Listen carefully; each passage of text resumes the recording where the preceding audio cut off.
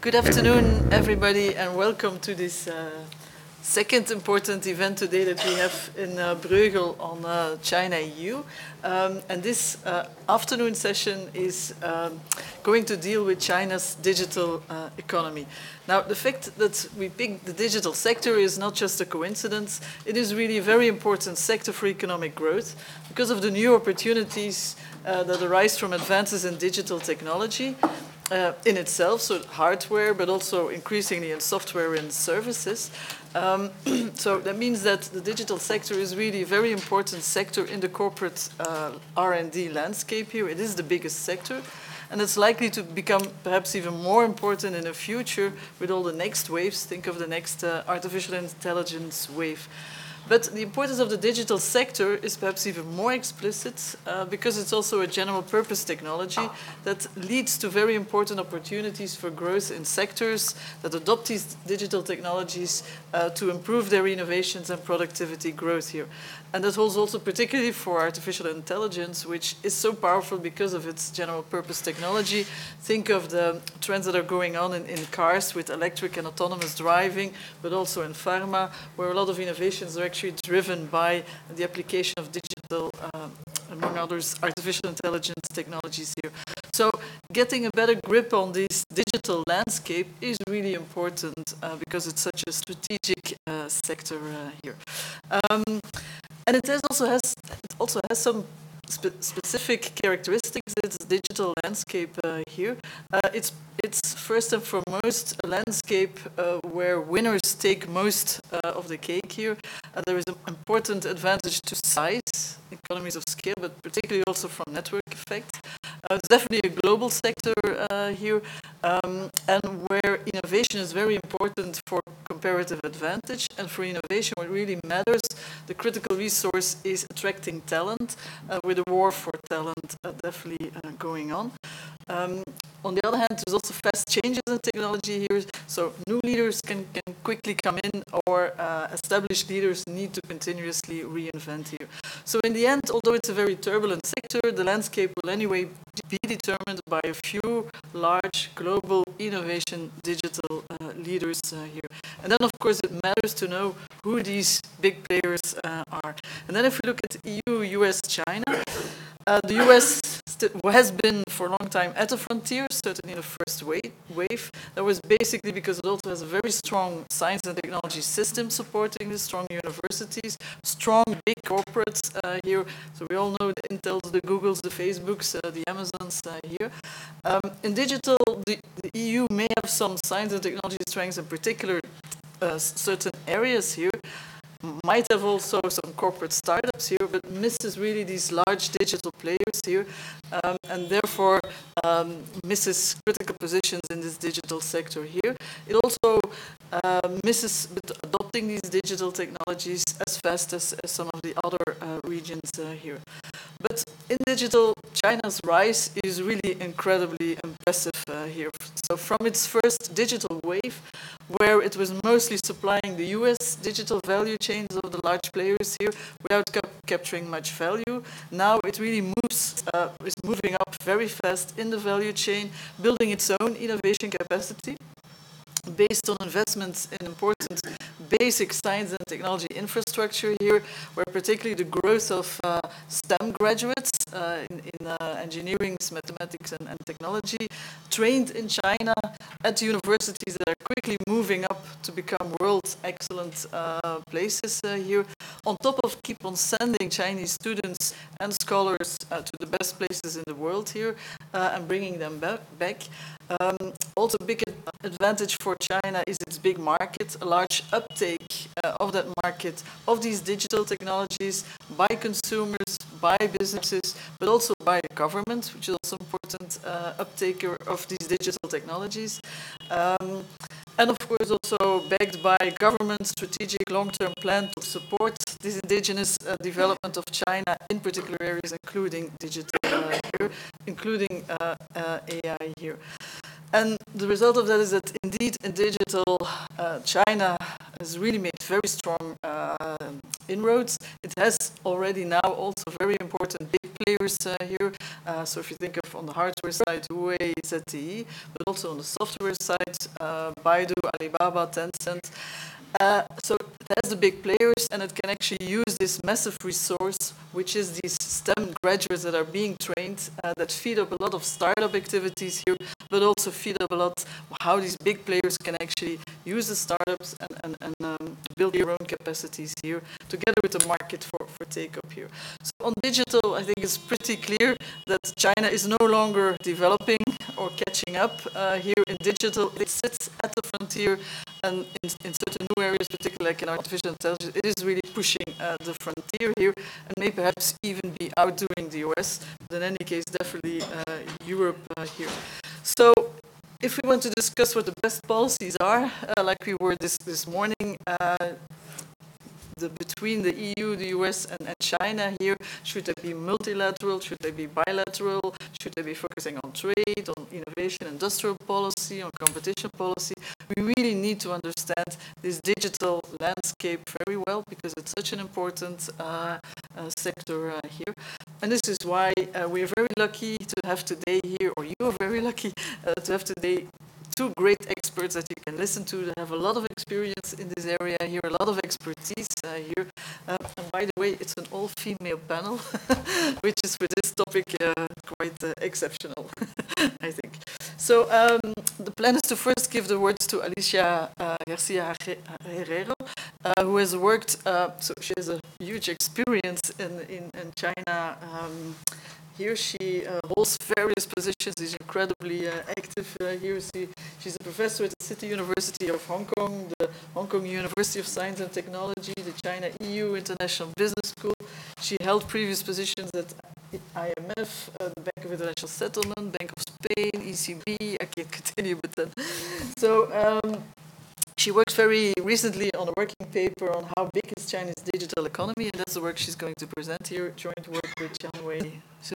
So Alicia, I hope you have recovered from the previous session now to to be able to take the floor. Maybe if, I don't know if we have if not a pointer, something to show some slides. Yeah. No. But the thing is, if there is nothing, I can always talk. That's the problem. But anyway, while the thing is ready, and perhaps I get something to move the slides, I wanted to first clarify that the topic is massively large. Yeah, China's digital economy, China's innovation. And what I'm going to do here is really very, very tiny, because I'm only going to talk about the size of China's digital economy, which is one of the, one of the very many topics we could discuss. And therefore, I'm going to be very brief, because the juice of the discussion is not really on how big it is, which is what I'm going to show. And this is because this was a commission paper by the IMF, which was trying to do exactly that, look at the digital, how to measure the digital economy. So our contribution was really to measure China's digital economy. But what is most important is the takeaways of how that may actually change China and the world. And I hope we can deal with that after Claudia in the discussion. So bear with me, it's going to be quite boring. I warned you already. So how big is China's digital economy? Perhaps I should start by any guess. I guess most people in the audience would argue the biggest in the world. Yeah, because we read non-stop, and we just heard from one of the participants to the previous session that China's digital payments are 80 times the US, or something of that order, massive. So when you hear all of those things and what you just said, you would imagine that China's digital economy is the largest in the world, and I'm going to show that that's not yet the case. It might be the case in the future, but it's not yet the case. Whether that is relevant for the policy discussion, I'm not sure. But I think it's fair to say that, as you could imagine, actually, given China's point in the development, and especially the divergence in income across provinces, why would you expect China to have the largest digital economy in the world? Not yet. That's the only thing I'm going to show. And to do that, the problem is that I can't move this thing. I know it's very difficult. Every time I come to Bruegel, I know that I need to find a trick to somewhere high up there. There is a, yeah.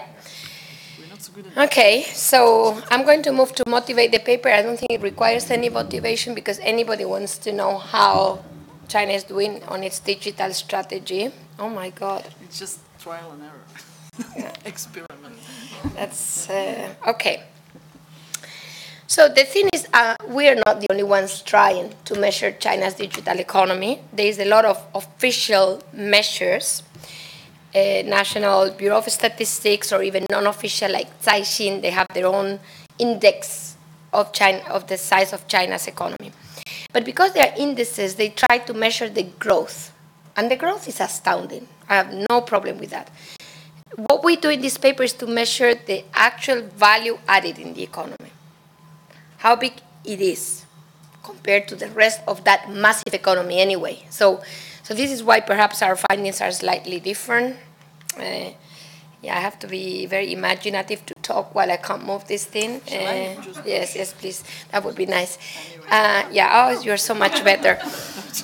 So this is the international comparison. The thing we do is to look at the OECD. The OECD has its own annual reports measuring the digital economy of many economies in the world.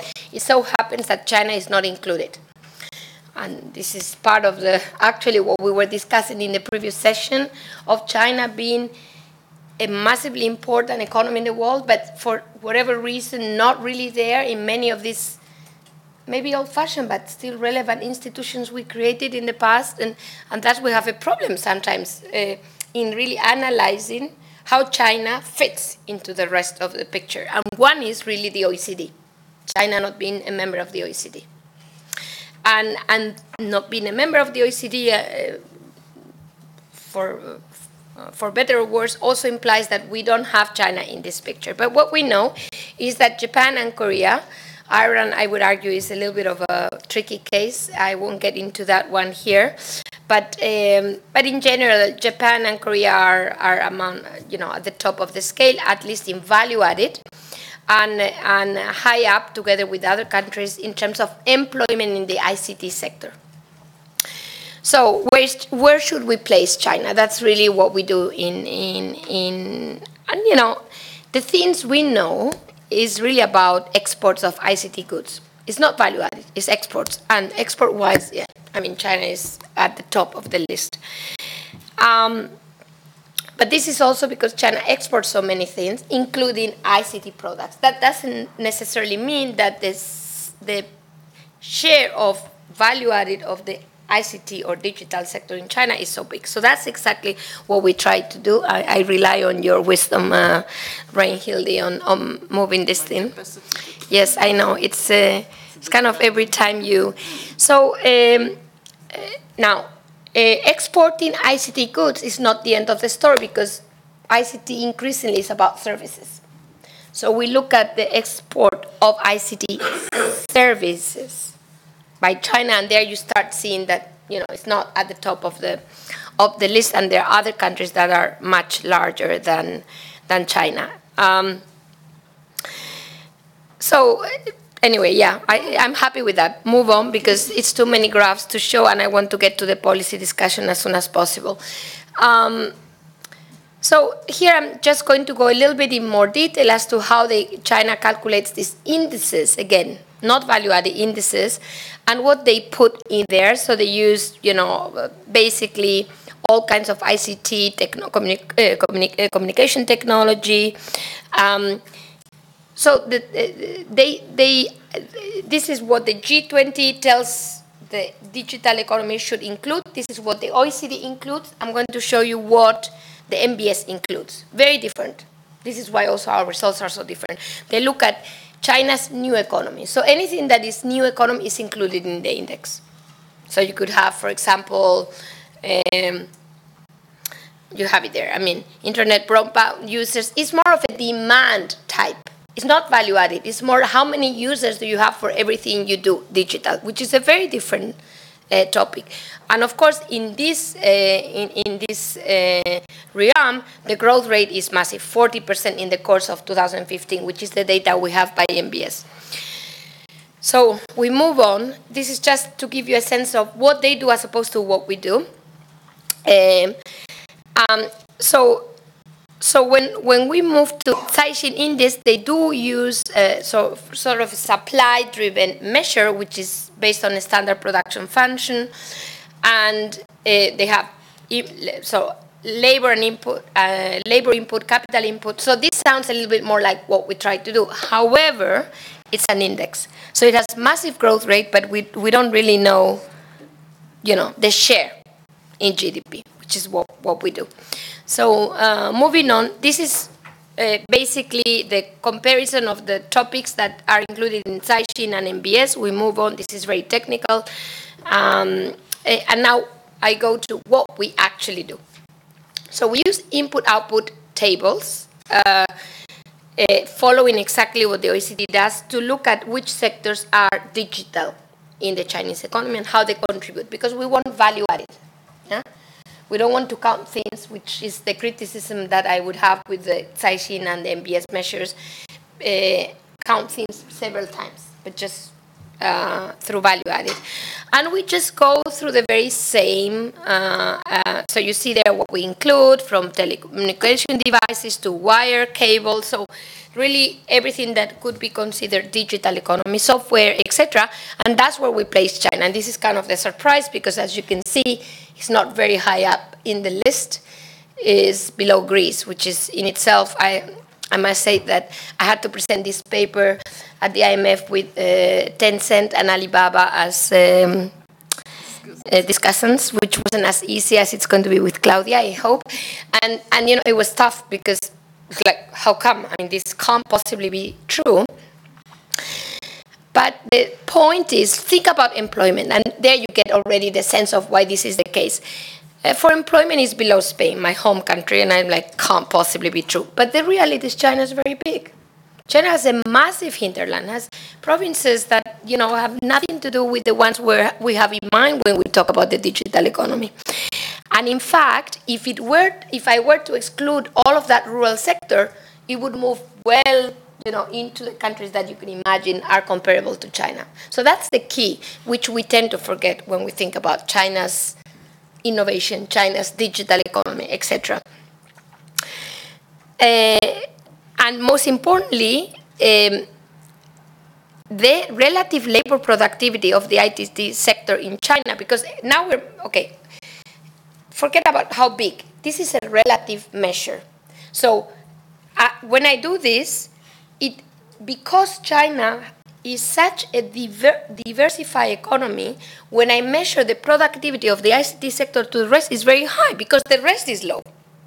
Again, this is the issue when thinking about China. China has done great strides, I agree with you, but it has a massive hinterland, which will support the development, though, because it's a massive market to work on, but which is not yet there. So we will continue to see this massive growth for years and years to come. So I don't want to read that as a negative issue, but actually as a positive issue, that hopefully if there is diffusion of all of this digitalization to the hinterland of China, we would be seeing very high growth rates of digitalization for years to come. This is the key message of the paper. And you see that in terms of ICT share of employment is basically Guangdong, Shanghai, Beijing, that's it. And then, going down very, very quickly. So if you only focus on those three provinces, it's higher than Finland. Just that China is very big. So I was trying to calm down Alibaba and Tencent in this. It's not your problem. It's that, you have so much more to do elsewhere than the key provinces or tier 1 cities of China. So the paper basically tries to review something that might be taken for granted, that China's digital economy is already there, is massive, and there's nothing that we can do about it. I think this is a slightly stretched argument of where we are in China today, because the reality is that while the growth is massive, the level in terms of value added, size of the digital economy to total economy is still relatively small. And this only shows the direction.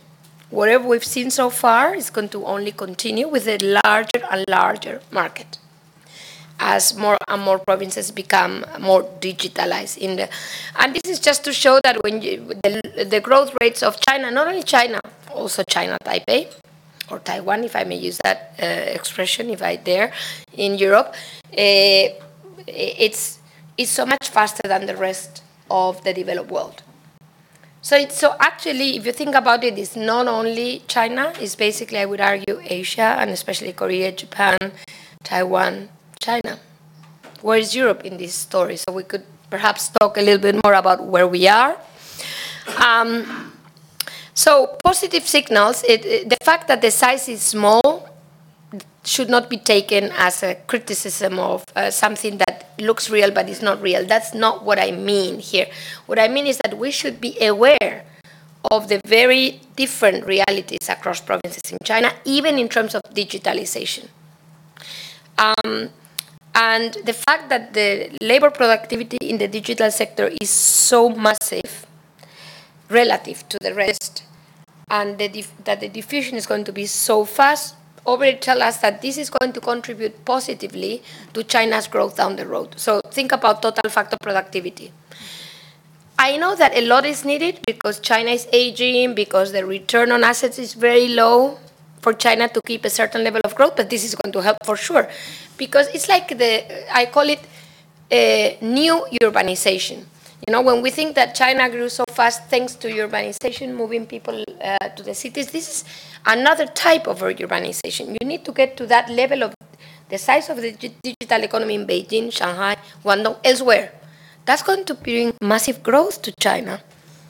And I think we sometimes forget about this thing that is not everywhere yet, i.e., there will be more growth coming from the digitalization of the Chinese economy that we are expecting now. It's not a ripe sector. It is not geographically. So I guess these are my conclusions. Thank you, Reinhilde, for doing the job for me. Thank you very much. It's a bit experiment. Thank you. Thank you, Alicia. It's wonderful how you were able to present after such already a long event this morning, and then even presenting on my instructions of the slides here, which you did a great job here. So as already said, we really are very happy to have two top experts here. So the other expert is Claudia Vernotti here. So she's a co-founder and currently director of China EU. She has a lot of experience and expertise in China. She studied, worked there for quite a long time. Here she even speaks Mandarin here, but we're not going to do this now, right? No. Because we have no translators anymore. So floor is yours. I hope you don't need that. Well, I do have a PPT actually, but let's see if I'm luckier with this. By now I'll keep it here. Well, thanks first of all for the invitation and for the introduction. I mean, Alicia, I read through your study and it's impressive. I mean, because it's very challenging, I think, also to find comparable data that allows really to compare China with other countries, because there are so many different sources of such a data. There is no unique database, so this is definitely very challenging. And as you said, it's not part of the OECD, and as such, that makes it, of course, very, very difficult. Okay, what was the secret? Here. And this is something you also mentioned in the study, of course. I mean, both you and the other author, of course, by saying that by looking into data coming mainly from 2010, 2012, of course, you couldn't. I mean, there was a limit per se in the sense that you couldn't really look at as what happened from then to now. And there has been a lot of changes, of course, happening in China in that specific time frame. And I mean, obviously, this is true for each country, for each regions of the world, because 3-5 years for the digital sector is really a generation. But especially, I would say, for China. And the first thing I thought when I was reading, of course, this was, okay, Tencent, WeChat was created in 2011. and we all know that that created a huge disruption in the way the Chinese society works, in the way Chinese people work, I would say, play, live, do everything really with their smartphones through WeChat, and that is from 2011. But then, even in the last few years or even months, there has been even much more coming up. And here, I just put some examples in those logos. I mean, Pinduoduo, 3 years of history, it became the third e-commerce platform with 33 billion US dollar valuation at the moment. Didi, well, everybody knows what happened also recently. It was all over the news with the story of Uber China, of course. Jinri Toutiao, the news aggregator, which has also caused a lot of changes in the way people, of course, read the news through the use of big data, which tells them basically what they are kind of, let's say, reading. Luckin Coffee, Meituan Dianping, there is so much, of course, going on. And this being said, of course, the conclusions are, I mean, somewhat, I mean, different from maybe other studies, but in other ways more coherent. I mean, it depends on which study you compare this with. To me, I was specifically impressed by 2 findings that you mentioned just now. First, indeed, is knowing that China's relative labor productivity of ICT is higher than the OECD average. And this might be, let's say, a revision versus what one normally associates China with, which is a very labor-intense country. This means that instead there is a lot of technology on the base and a lot of course, innovation being happening to get this data. And the other one is, based on the new methodology that you suggest, using value-added and employment, of course, as factors to count the digital economy, that China's digital economy is not bigger than the OECD average. And this actually is not completely a revolution versus other studies, because I read from the World Bank, for example, or the World Economic Forum. According to those rankings, China stands relatively, I mean, respectively, number 50th and number 59th in the rankings, of respective rankings. One was on Digital Adoption Index, the other one, the World Economic Forum, looked at Networked Readiness Index. But then what this all means, indeed, is that the potential is huge. We just scratched the surface of the potential of the digital economy of China. So we just saw the point of the iceberg, and there is much more to come. And 2 areas which really can encapsulate, let's say, this potential is in the rural areas, in the less developed regions, as you also pointed out in the study, because that's where you see, of course, much potential to be yet developed. And on the other side is also in the services, because the graph we showed before, which was using traditional measurements still, looking at the exports, you saw how in the goods, of course, China stands, I don't remember now, over 30% of the share, whereas in the services only a few less than 10%. So,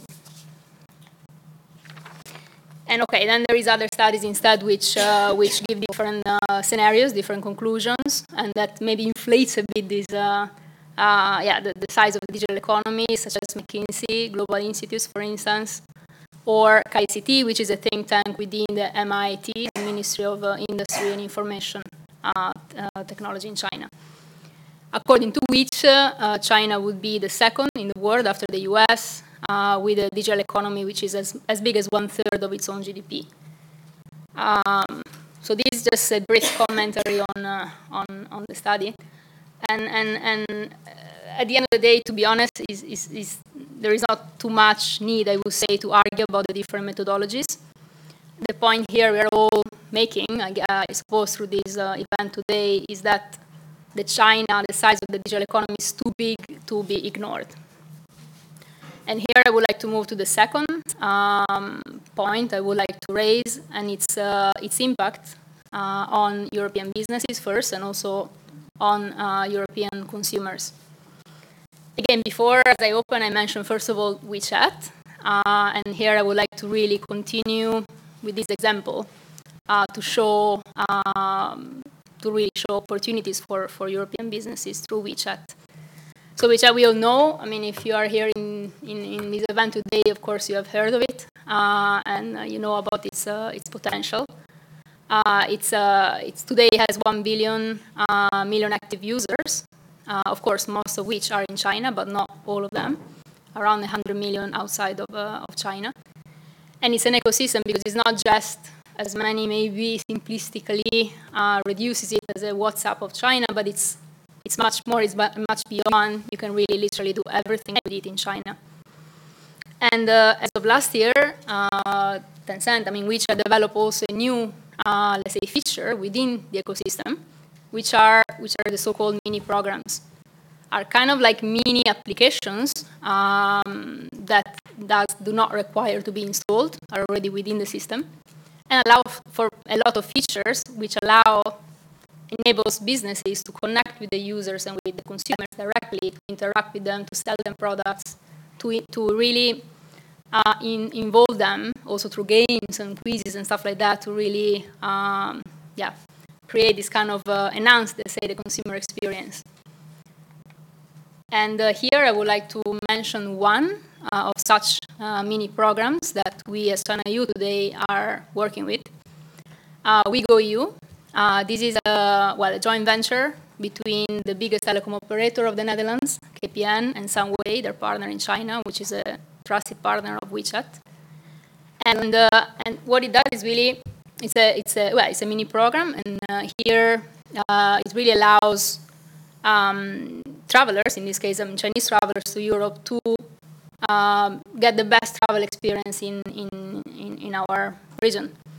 So from the point of view of the businesses, that means that they can really connect with such users, which is also an increasing piece of the China market, of course, an important market.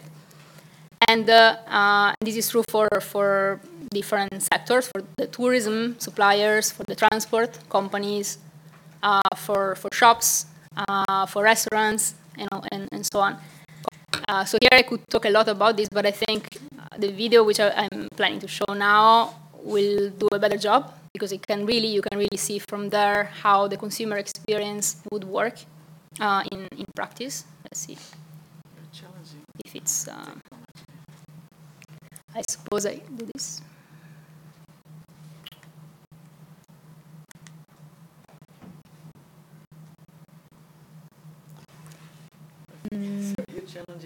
Maybe somebody behind us to activate this. Here, but perhaps we can continue. I think everybody is already sufficiently impressed by the technology. No? By the example. Yeah, I can ask 1 second. Well, I can describe it, let's say, even if it's not there. So basically the whole purpose is to enhance the Chinese users, the Chinese tourists when they come to Europe, to do everything within the platform, to really experience, let's say, Europe like a European, but as if they were in China. So using the same exact thing, they're used to in China. So that means they're able to pay. Maybe it's starting. Yeah. Okay, I will speak over it. That's not a problem.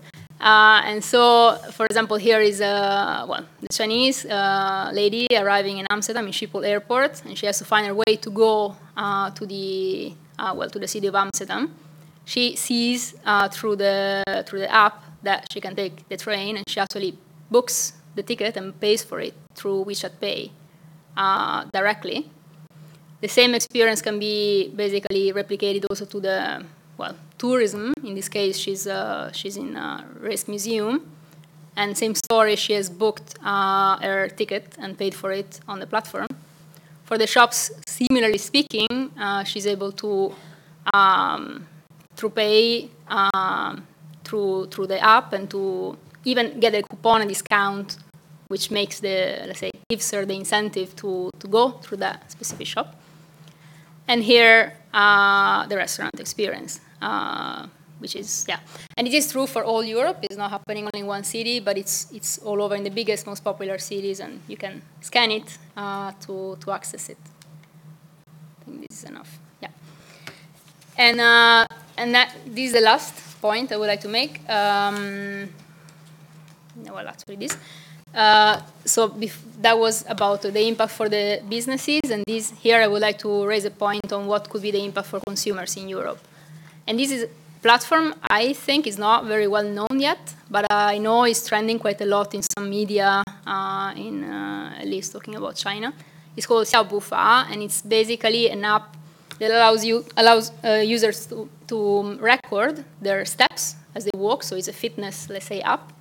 But here is not the novelty, because this maybe exists already, actually for sure exists already in the US. But the difference is that here they link it with e-commerce. So if you walk more, you get discounts on products that you can buy online. And not only that, but if you walk more, that means you are, in theory, healthier, because, well, or at least less prone to get some health hazards. And so you can get a better deal for your health insurance. And you can see how something which is digital has direct impacts on the real economy and on business. And that's, I think, what really makes China so amazing and so creative in this whole system. By the way, here is a screenshot from, the LinkedIn of Matthew Brennan, who you may have heard as one of the frequent speakers on WeChat, and he's aware I'm using this. Next and final point, and that maybe brings to your also introduction, about innovation. Because at the end of the day, also big companies, we mentioned before about Google, Facebook, but also Tencent, Baidu, if they want to innovate, they need to look at the sources, engines of innovations, which are not necessarily within the company. At one point, maybe they stagnate, right? They reach a plateau within the company, within a big corporation, where it's really difficult to engage more users or to innovate, to do some new breakthroughs in technology.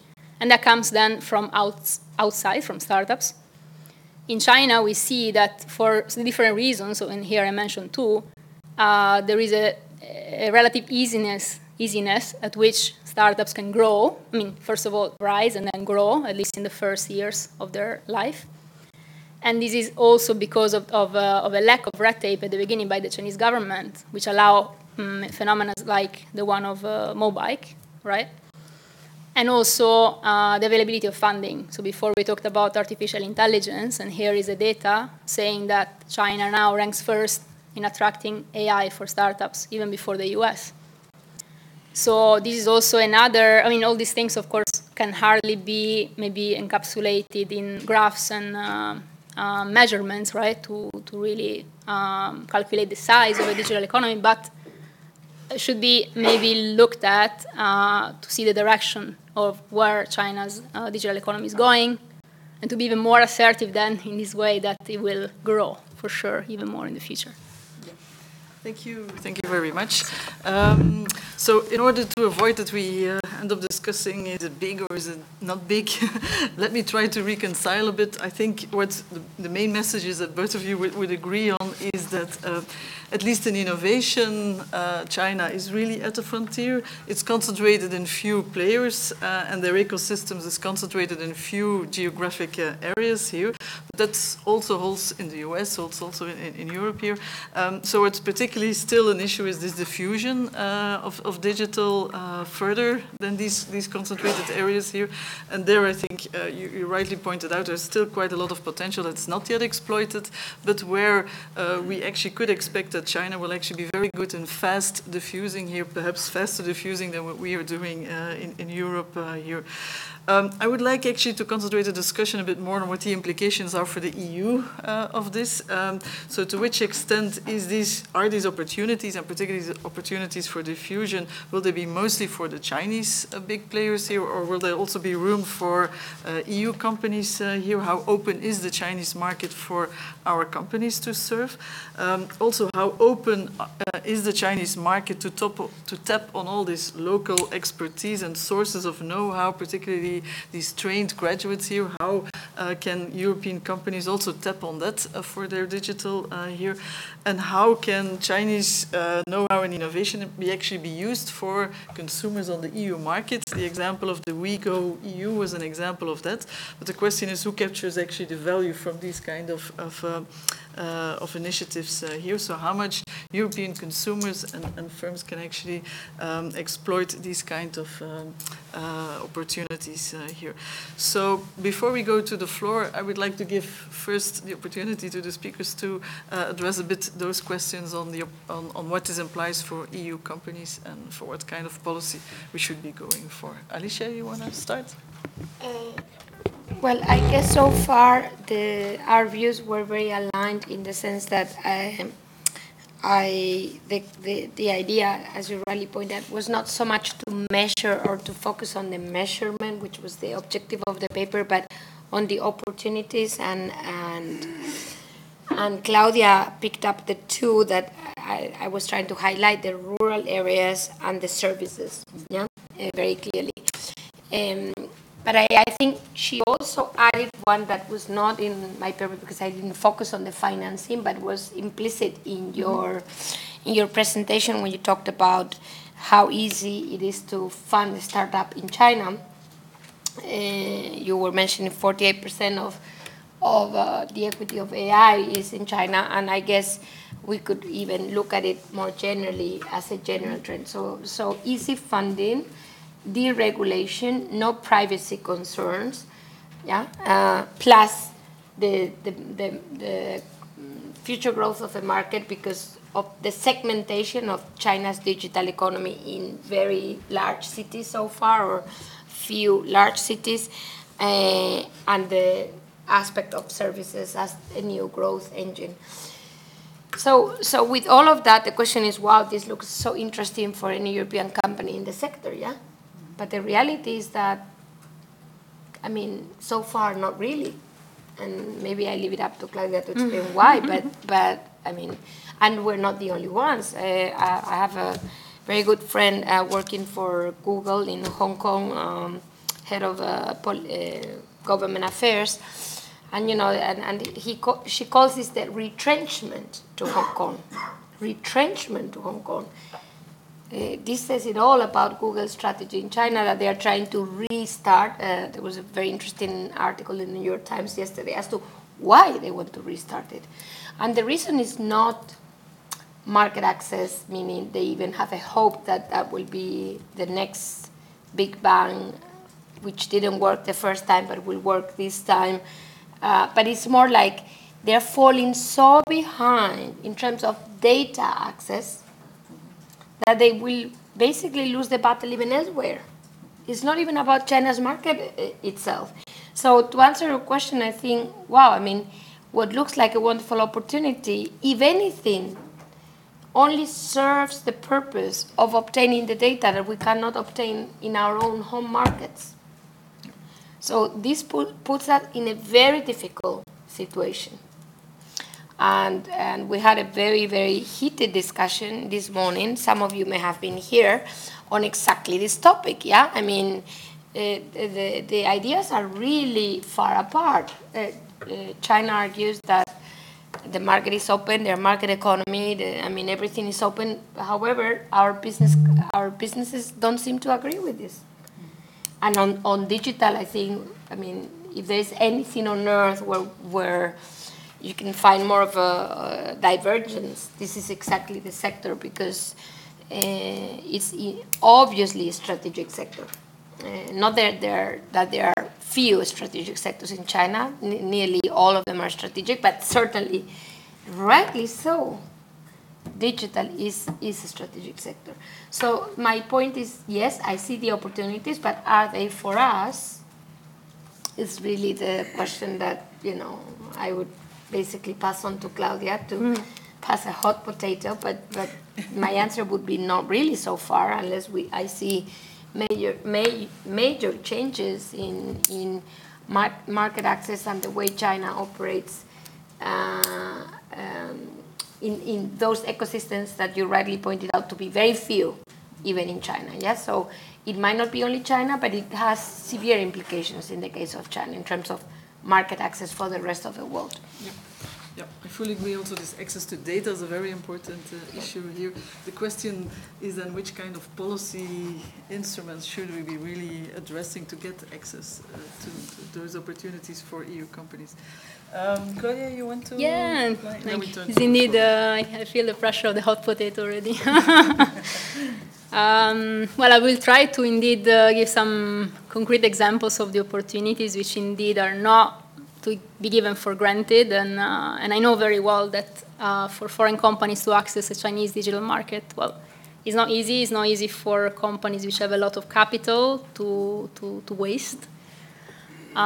So we also saw the example of Uber. I mean, it didn't turn out very badly for Uber in the sense that they got a lot of money from the acquisition, fine. But I guess that was not the main purpose, right, to get cash.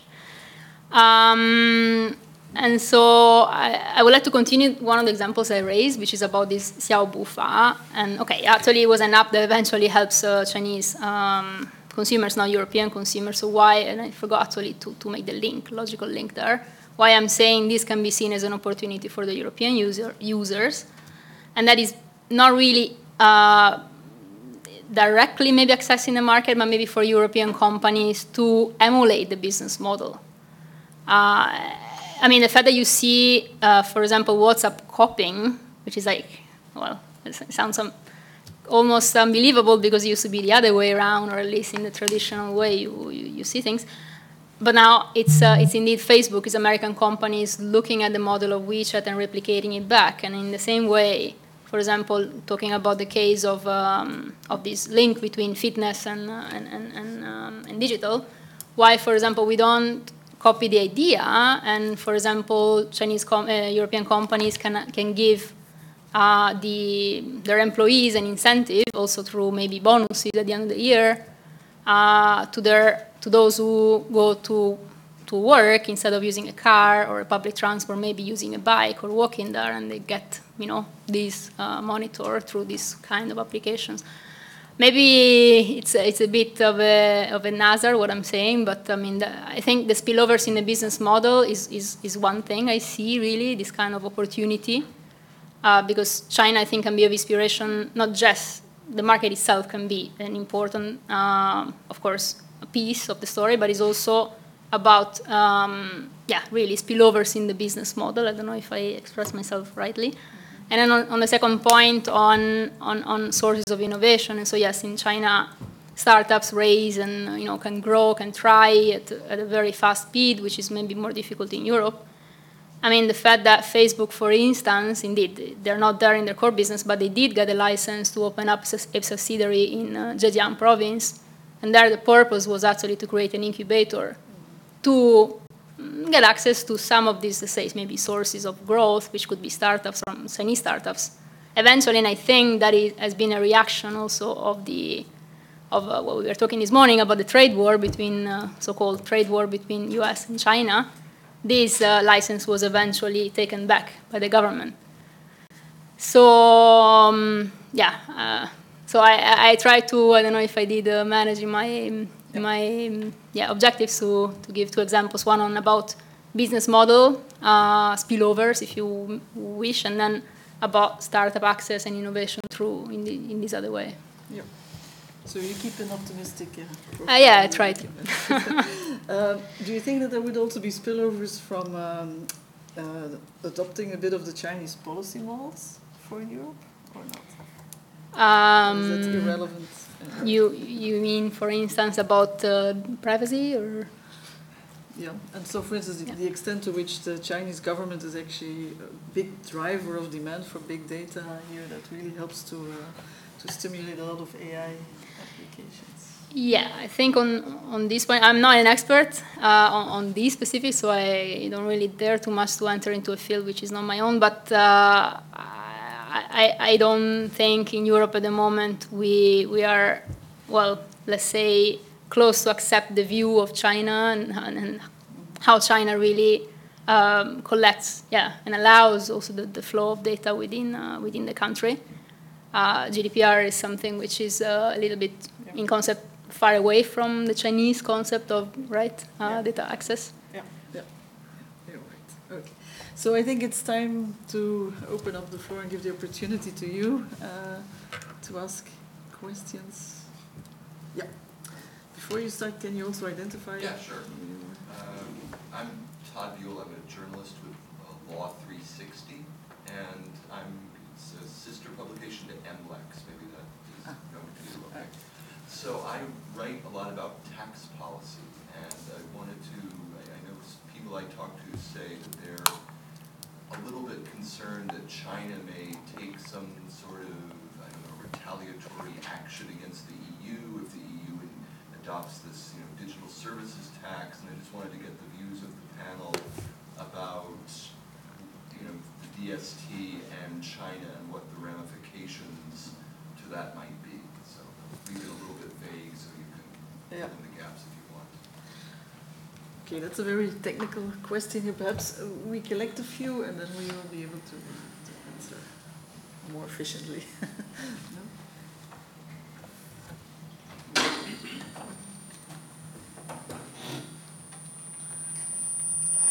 Thank you, Madam Chair. I'm Mr. Barouti. I'm Senior Fellow in Recherche et Documentation Juridique Africaine. It's a group of African lawyers. But by training, I'm myself a lawyer specialized in shipping and maritime business. And I know in the maritime business, the data that the port sector shows officially is not always the real data that the ports itself produce. For strategical reasons, and the port authority try to hide some data from the port. And my question to Madame Alicia, I read that she's working in the university or with university, and I want to know if she took into consideration that aspect of official data and real data of a company and digital economy from China. Because Madam Chair asked us to consider two sides, European Union and China side. So it's quite normal that China try to give the data that it wants, but not necessarily the real data. Thank you.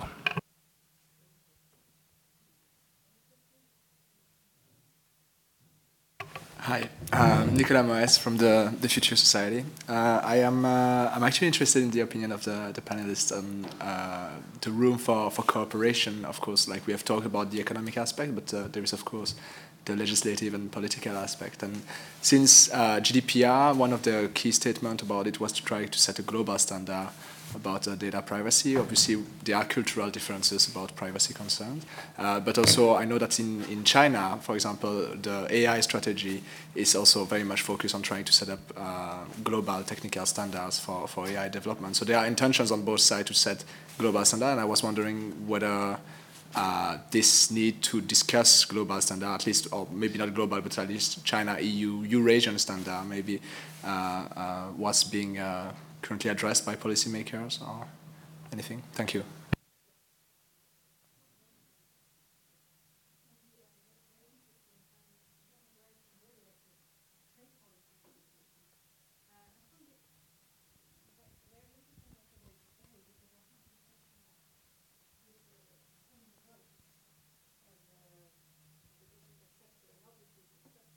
Model, and what I hear is that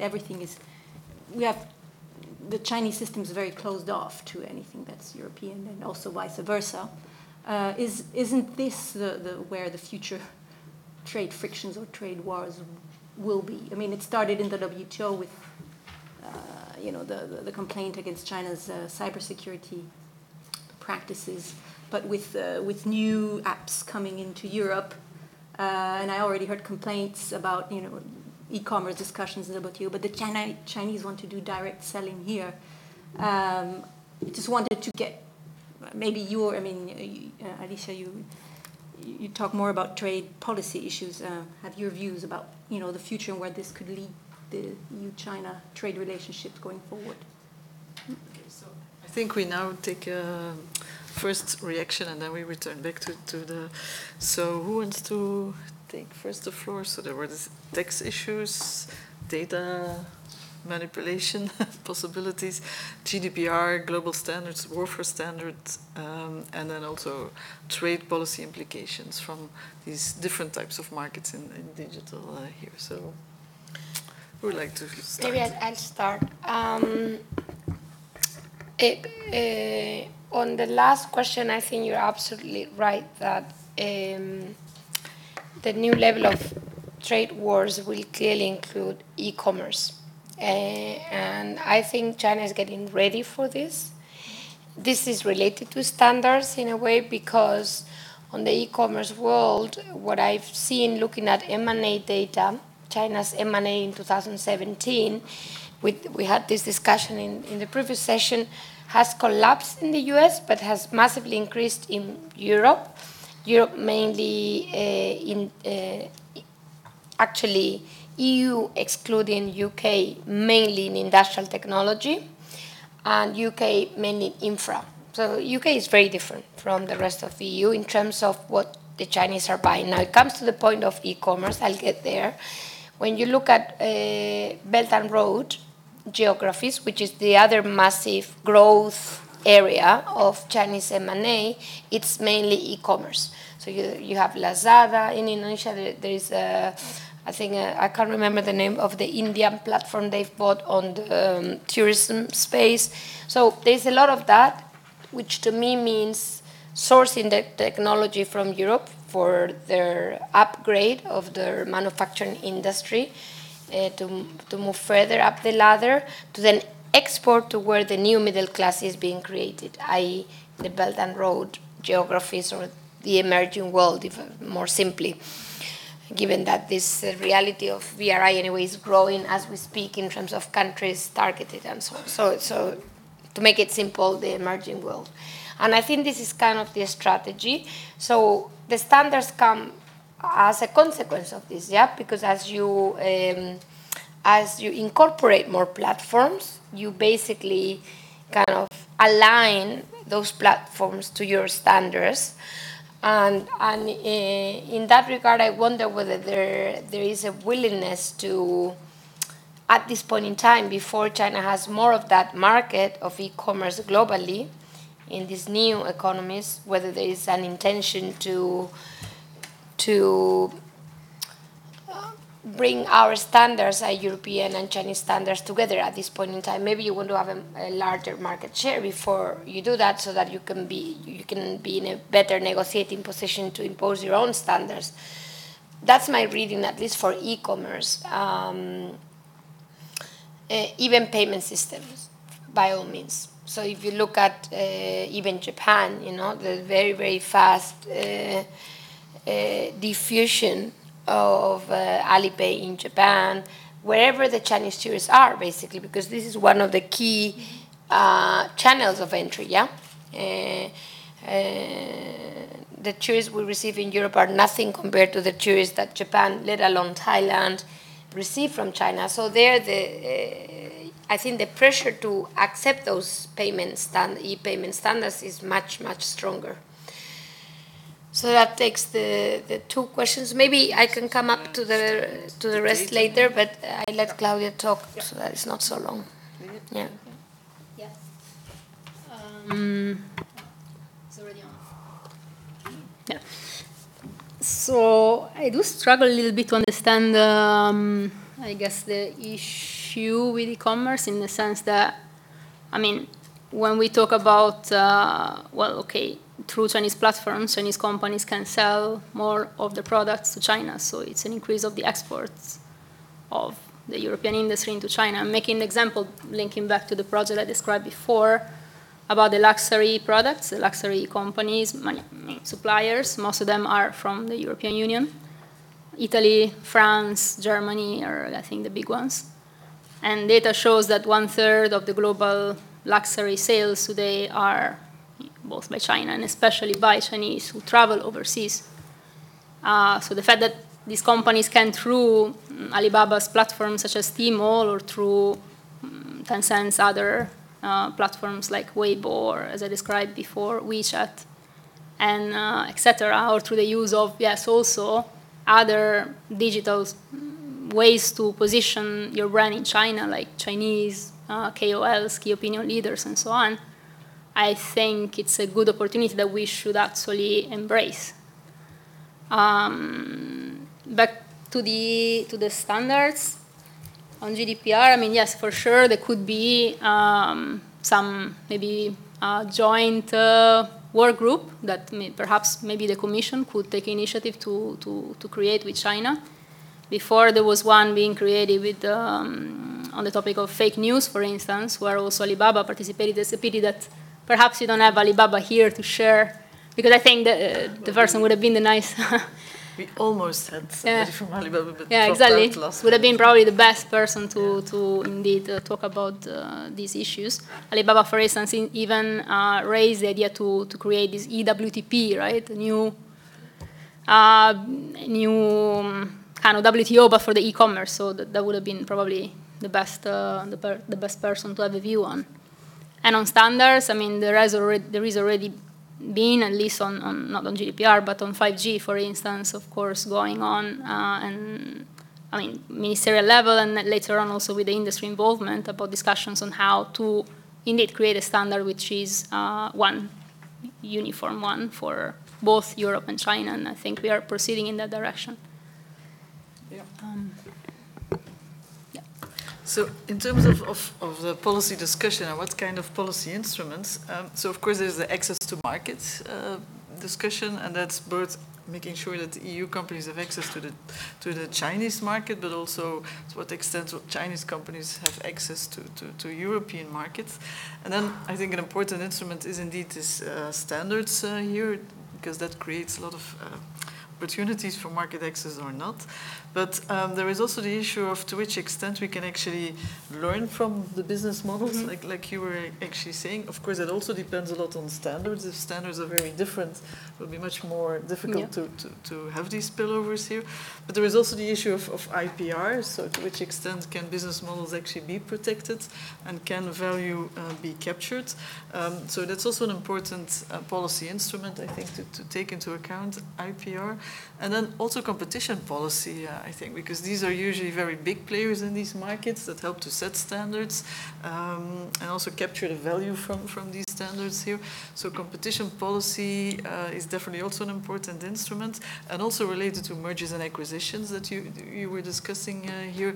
As Europe doesn't have these big players, very often mergers and acquisitions in these sectors take place by large players buying up the small startups here. So to which extent do we need to use competition policy also to have a level playing field in these mergers and acquisitions? So of all these instruments, where do you think the biggest challenges will be then? Is it the war on standards? Is it the war on IPR? Is it competition policy? I'm aware that these are unfair questions. Okay, perhaps before I answer, I wanted to make two comments on what we can get out. I mean, Claudia was trying, rightly so, because we need to be optimistic given what's happening in the world. But I'm thinking that if our key takeaway is to emulate, in our market, China's innovation, and to be able to use their e-platforms to sell our products, we're going nowhere. Sorry to say, but I'm going to make an argument, and of course you can counter-argue. The reason is the following. I start with the second.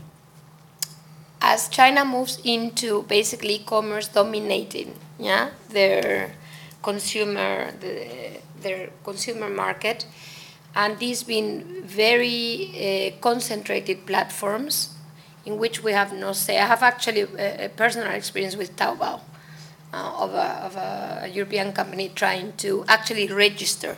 Because it's very easy to sell goods to a platform. The point is, do you control the platform by all means and purposes? Mm-hmm. If not, your margin is dependent on platforms you can't control. So I just think that, eventually, we could be massively marginalized by only depending on these platforms. This is the first thing, because we don't have similar platforms. And by the way, by fact of the growth of those platforms as opposed to, as you know, brick and mortar type of sales of our luxury goods in China, basically they are squeezed. They have to squeeze their margins to accept the terms and conditions of these platforms. So this is one. On the emulation, though, again, and this is very much dependent on how open we are. And here we can have very different views. I don't know the European situation well enough. But imagine we are, in as far as it complies with rules and regulations in Europe. So you emulate a platform, and the minute after that platform comes to your ecosystem and has much more experience, because it's not only emulating, but it has actually created this idea. So how do you compete with that? I mean, I just feel that it's very difficult to rely only on emulation with a relatively open market. I'm not arguing, and I'm sure, Rangilde, you know more than me on this. How open we are, we don't know, but probably we're more open than China, maybe.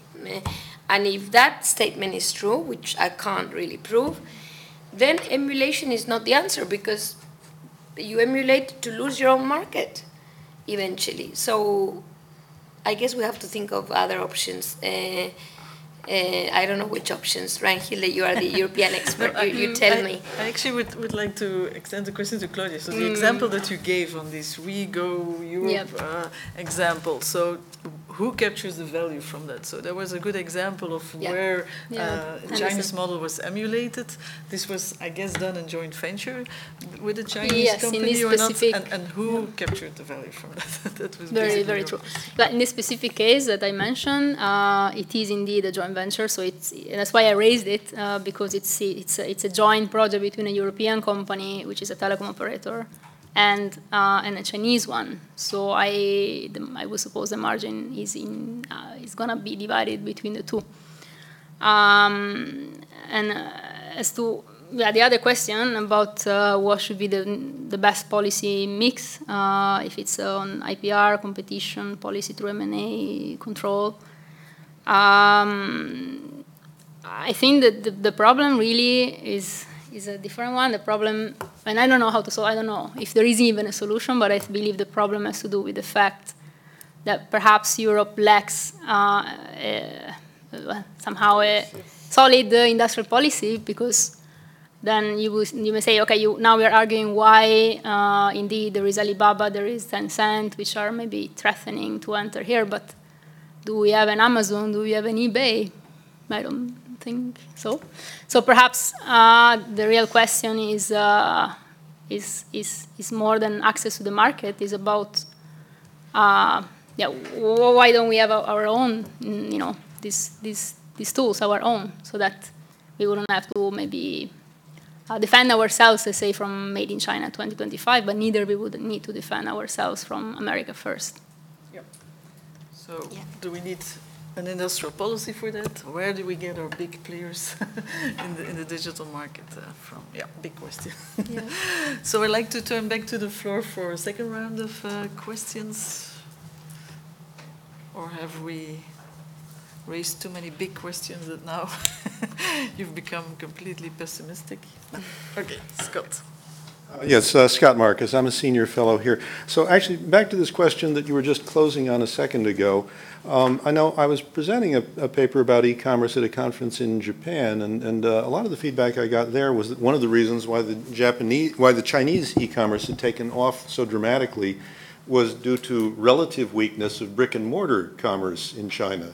And I'd be interested in some comments on that. If you look at the statistics, by the way, for Asia, China is very effective as an e-commerce exporter.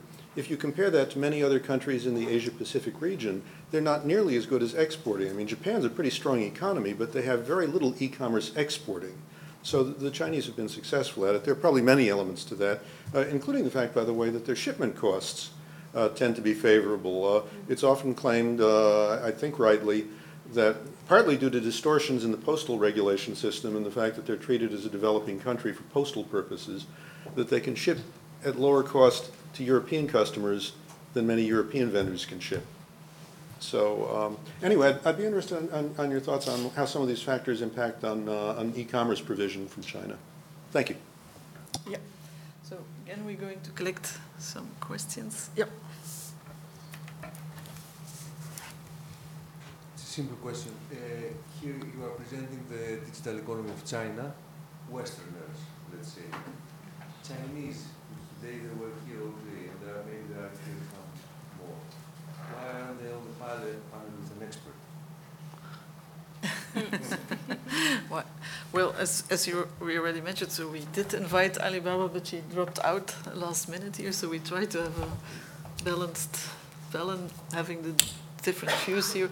But also, I have to say that Bert, Alicia, and Claudia have very much experience of the Chinese market here. They each live and or have lived in China substantially here. So it's not that they are the pure Western voice here.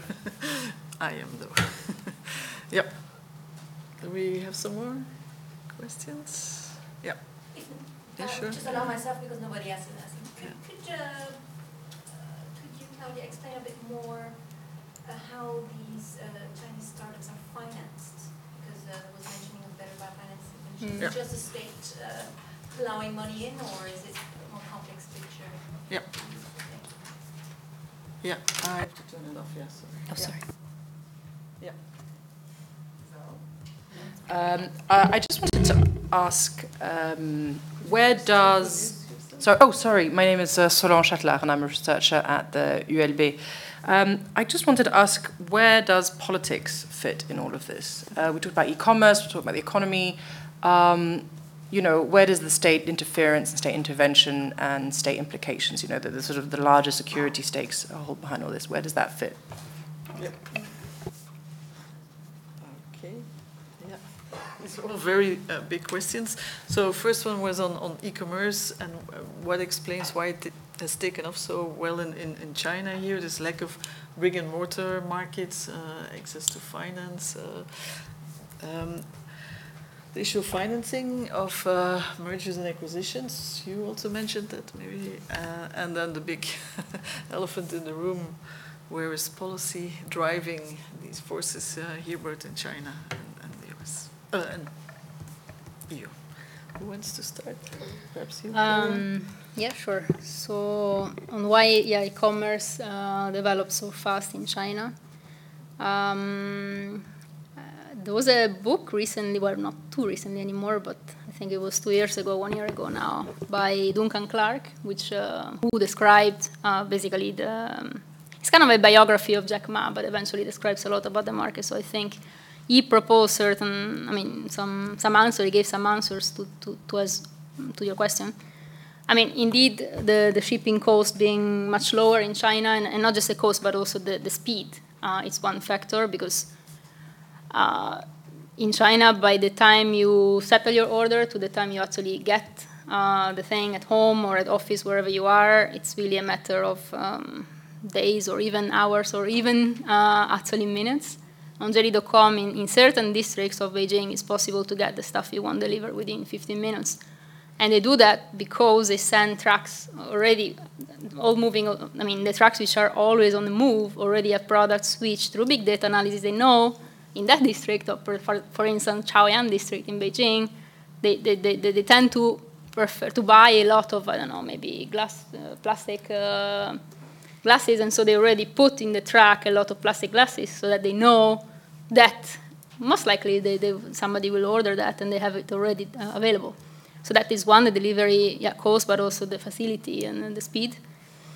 And the lack of brick and mortar in certain areas, that was also mentioned indeed, as in certain areas there is no other option than e-commerce. So the same way, why mobile payments have been able in certain areas to bypass the credit card and going directly from cash, then the same way really for in this situation, because simply there is no physical shopping mall where you can go. Though recently you see a lot of actually these, e-commerce company moving back to the brick and mortar also. At least there is a lot of this offline, online thingy now happening in China. So, but sure, as of why in the first place e-commerce developed so far has been also because in certain less developed areas, not the big cities of China, but in other areas, indeed, there were no shopping malls.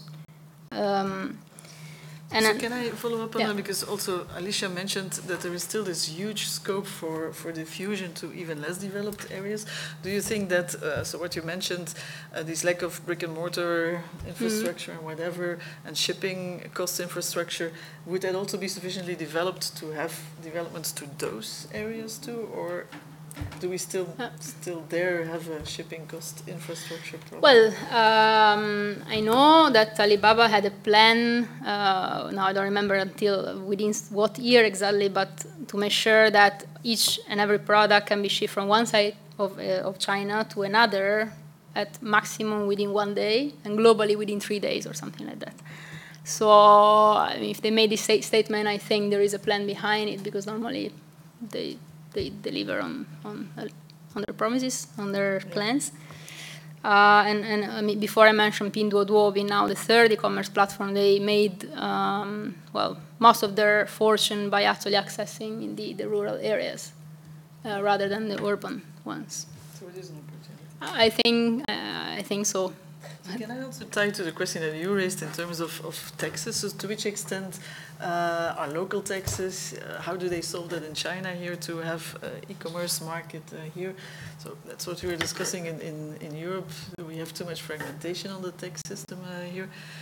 Can we learn anything from China there in terms of how do they tax this e-commerce market? I wouldn't dare to answer on this one, because I'm really not prepared on the tax policy of China, so I would have to skip this question. Yeah, and you also not.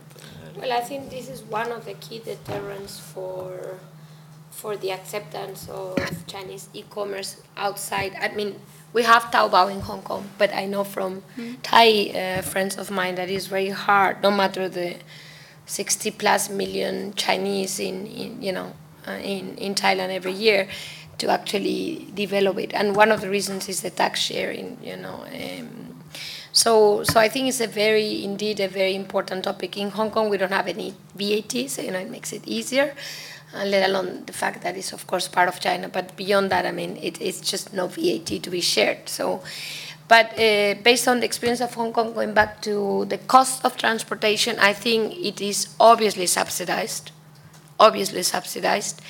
and I think that's the model to enter a market. And I think the idea is that subsidy eventually will pay off, because you save on the distribution channels. So you could read the BRI, you were talking about, gigantic investment in infrastructure as a way to access markets more quickly in terms of course, transportation of goods, and still get your numbers right, because you save on those distribution channels if you use e-commerce. So yeah, I think this is part of the reason, because when you look at what they're buying, it's very obvious that they want to control the target e-commerce channel in those key countries, India, Indonesia. I mean, the largest, actually they've bought on the largest emerging consumer markets in the world. So to me, this is the reading of kind of paving that transportation of goods through infra investment, and then controlling the distribution. So, I mean, it's a very good strategy. It's just that, we happen to be Europeans, but if I were Chinese, I would say, chapeau, because it makes sense. But as a recipient of all of that, of course, you wonder, I mean, what can I do about it? Yeah, because part of our value added is on that distribution channel, yeah, let alone the tax. And because it's our consumers. I mean, I'm reading this the way a Chinese would say it, yeah? It's my consumers. And we don't see it this way in Europe, but the reality is that they do. So the question is, do we want to share this consumer surplus? Do we not want to share it? I mean, I don't know, but I think we need to start looking at it this way, at least as e-commerce is concerned. Yeah. But I think at least what we should look at in Europe and in the single market, digital single market, much more is indeed also reducing the shipping costs and fragmentation in shipping costs. It's also something that Scott has looked at here. There's also the issue of financing of and through acquisitions, buying up here. How are these startups funded? Maybe both of you have touched on that. You want to say something? Yes, I mean, I think it's a mix of the three. How startups receive their fundings in China. So I mean, of course, the state plays an important role, but that's true also in the U.S., in France. I mean, the startups. I mean, to develop at the beginning, they need to have also an important contribution by the state. And actually, that's a problem now for the Silicon Valley. Recently, there has been an article on The Economist talking about this, that because the federal state is reducing expenditure on R&D, for instance, and that has reduced in the past, I don't know, 40 years, I think, by 1/3.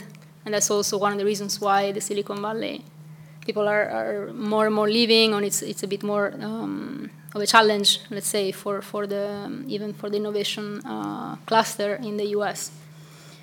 Next, I mean, it's private equity, and the third, which is very important, is of course the big corporations, BATs. If you look at statistics, they are basically acquiring a lot of startups. So I mean, if the startups want to, and this is not for the startup phase, but for the scale-up phase, if they want to develop to a certain level, I mean, one natural solution, one natural avenue would be to be integrated both, or at least partially, by the BATs. But that is also a similar story in the US, with Google, Facebook, also, as I mentioned before, looking at startups as an opportunity to innovate. So it's not only access to finance, but it's also access to the network and the platform that these large players are offering. So do you think that would be an option for our EU economy, is to invest in startups that then can actually sell at the right prices to the global players? Do you think we have a fair market there? You mean to develop our own startup ecosystem through state in the brand? Well, so the question is, if we want to develop a startup system, do we then need EU financing of these startups and EU large players that would acquire here, or is it just, can we rely on a well-functioning M&A market where the top players that are in the market will actually play the fair price for our? Yeah, no, I think there should be definitely some funding from the state. I mean, not just the EU, also governments. I mean, it should be that should be something definitely that is in place. I mean, most of the incubators also, or accelerator, or hubs function also a big part of it also through the help of the government, and this is true, I think, everywhere, not just in China but also here. Yeah. So still some room for policy. Yeah, maybe I need to answer to Solange because I dragged her into this conference from 9 in the morning, and it would be really, really unfair if I didn't even answer her question. But before that, I wanted to add that we do have a slight difference. Yeah, we have 28 states, so which might eventually, if not all, some compete for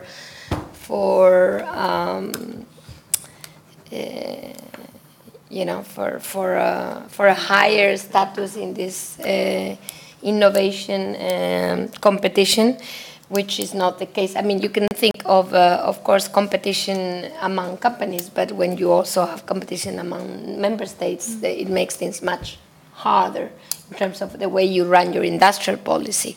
So that's one thing that I think, beyond the fact we don't have this these big leaders doing what Alibaba or Tencent are doing in China, we also don't have kind of a real single market, or certainly not a single market of state aid, which we don't have either, which would call for the benefit of European as an integrated market. Yeah, so it's very, very hard. But for China, I think your question about what's the politics behind all of this. For me, the best thing I've seen, and this was many years ago, in 2014 in Singapore, Duncan, the person who wrote this book about Alibaba, showed us a video of Jack Ma in 2000. And it was all about politics. The whole message, and he was talking to his, other school teachers that started the company with him in a small hotel room. I mean, it was all about beating the U.S. in 2000. He was literally saying he wanted an IPO in 2000 of Alibaba. It's like, because then China would become what China should always have been. I mean, it's like, what a vision, but what a kind of a political vision. This is not a business vision. I don't think a startup company in 2000, in anywhere in the world, even in the US, would think that way. And there's nothing wrong with it. I'm not criticizing it. I'm saying we need to be aware of it and understand the implications of this reality, that these are indeed, no matter whether they are private or not, which we will never know, by the way, they're national champions. They are national champions, of which, rightly so, Chinese are very proud. Rightly so.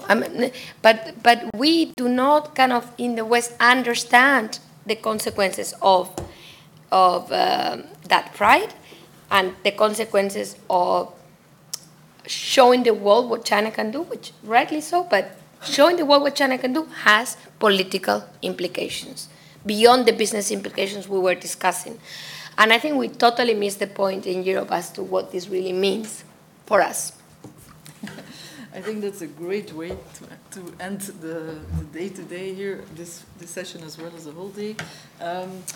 You can leave the room, I think, as an optimist, saying that, yes, there are still great opportunities from digital technology. You can also leave the room as a pessimist and saying, nah, in Europe we've lost it all here.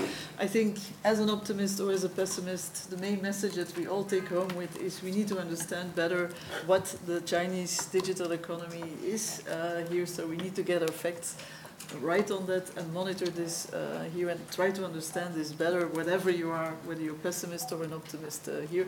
So that's also something we definitely in Bruegel will have on our agenda here. So we will keep on having events on this where we will try to update you on the state of the Chinese digital economy and helping you to try to understand better how that is evolving here. Thanks for your participation here. Thanks for the panel, Alicia and Claudia here, and hope to see you soon.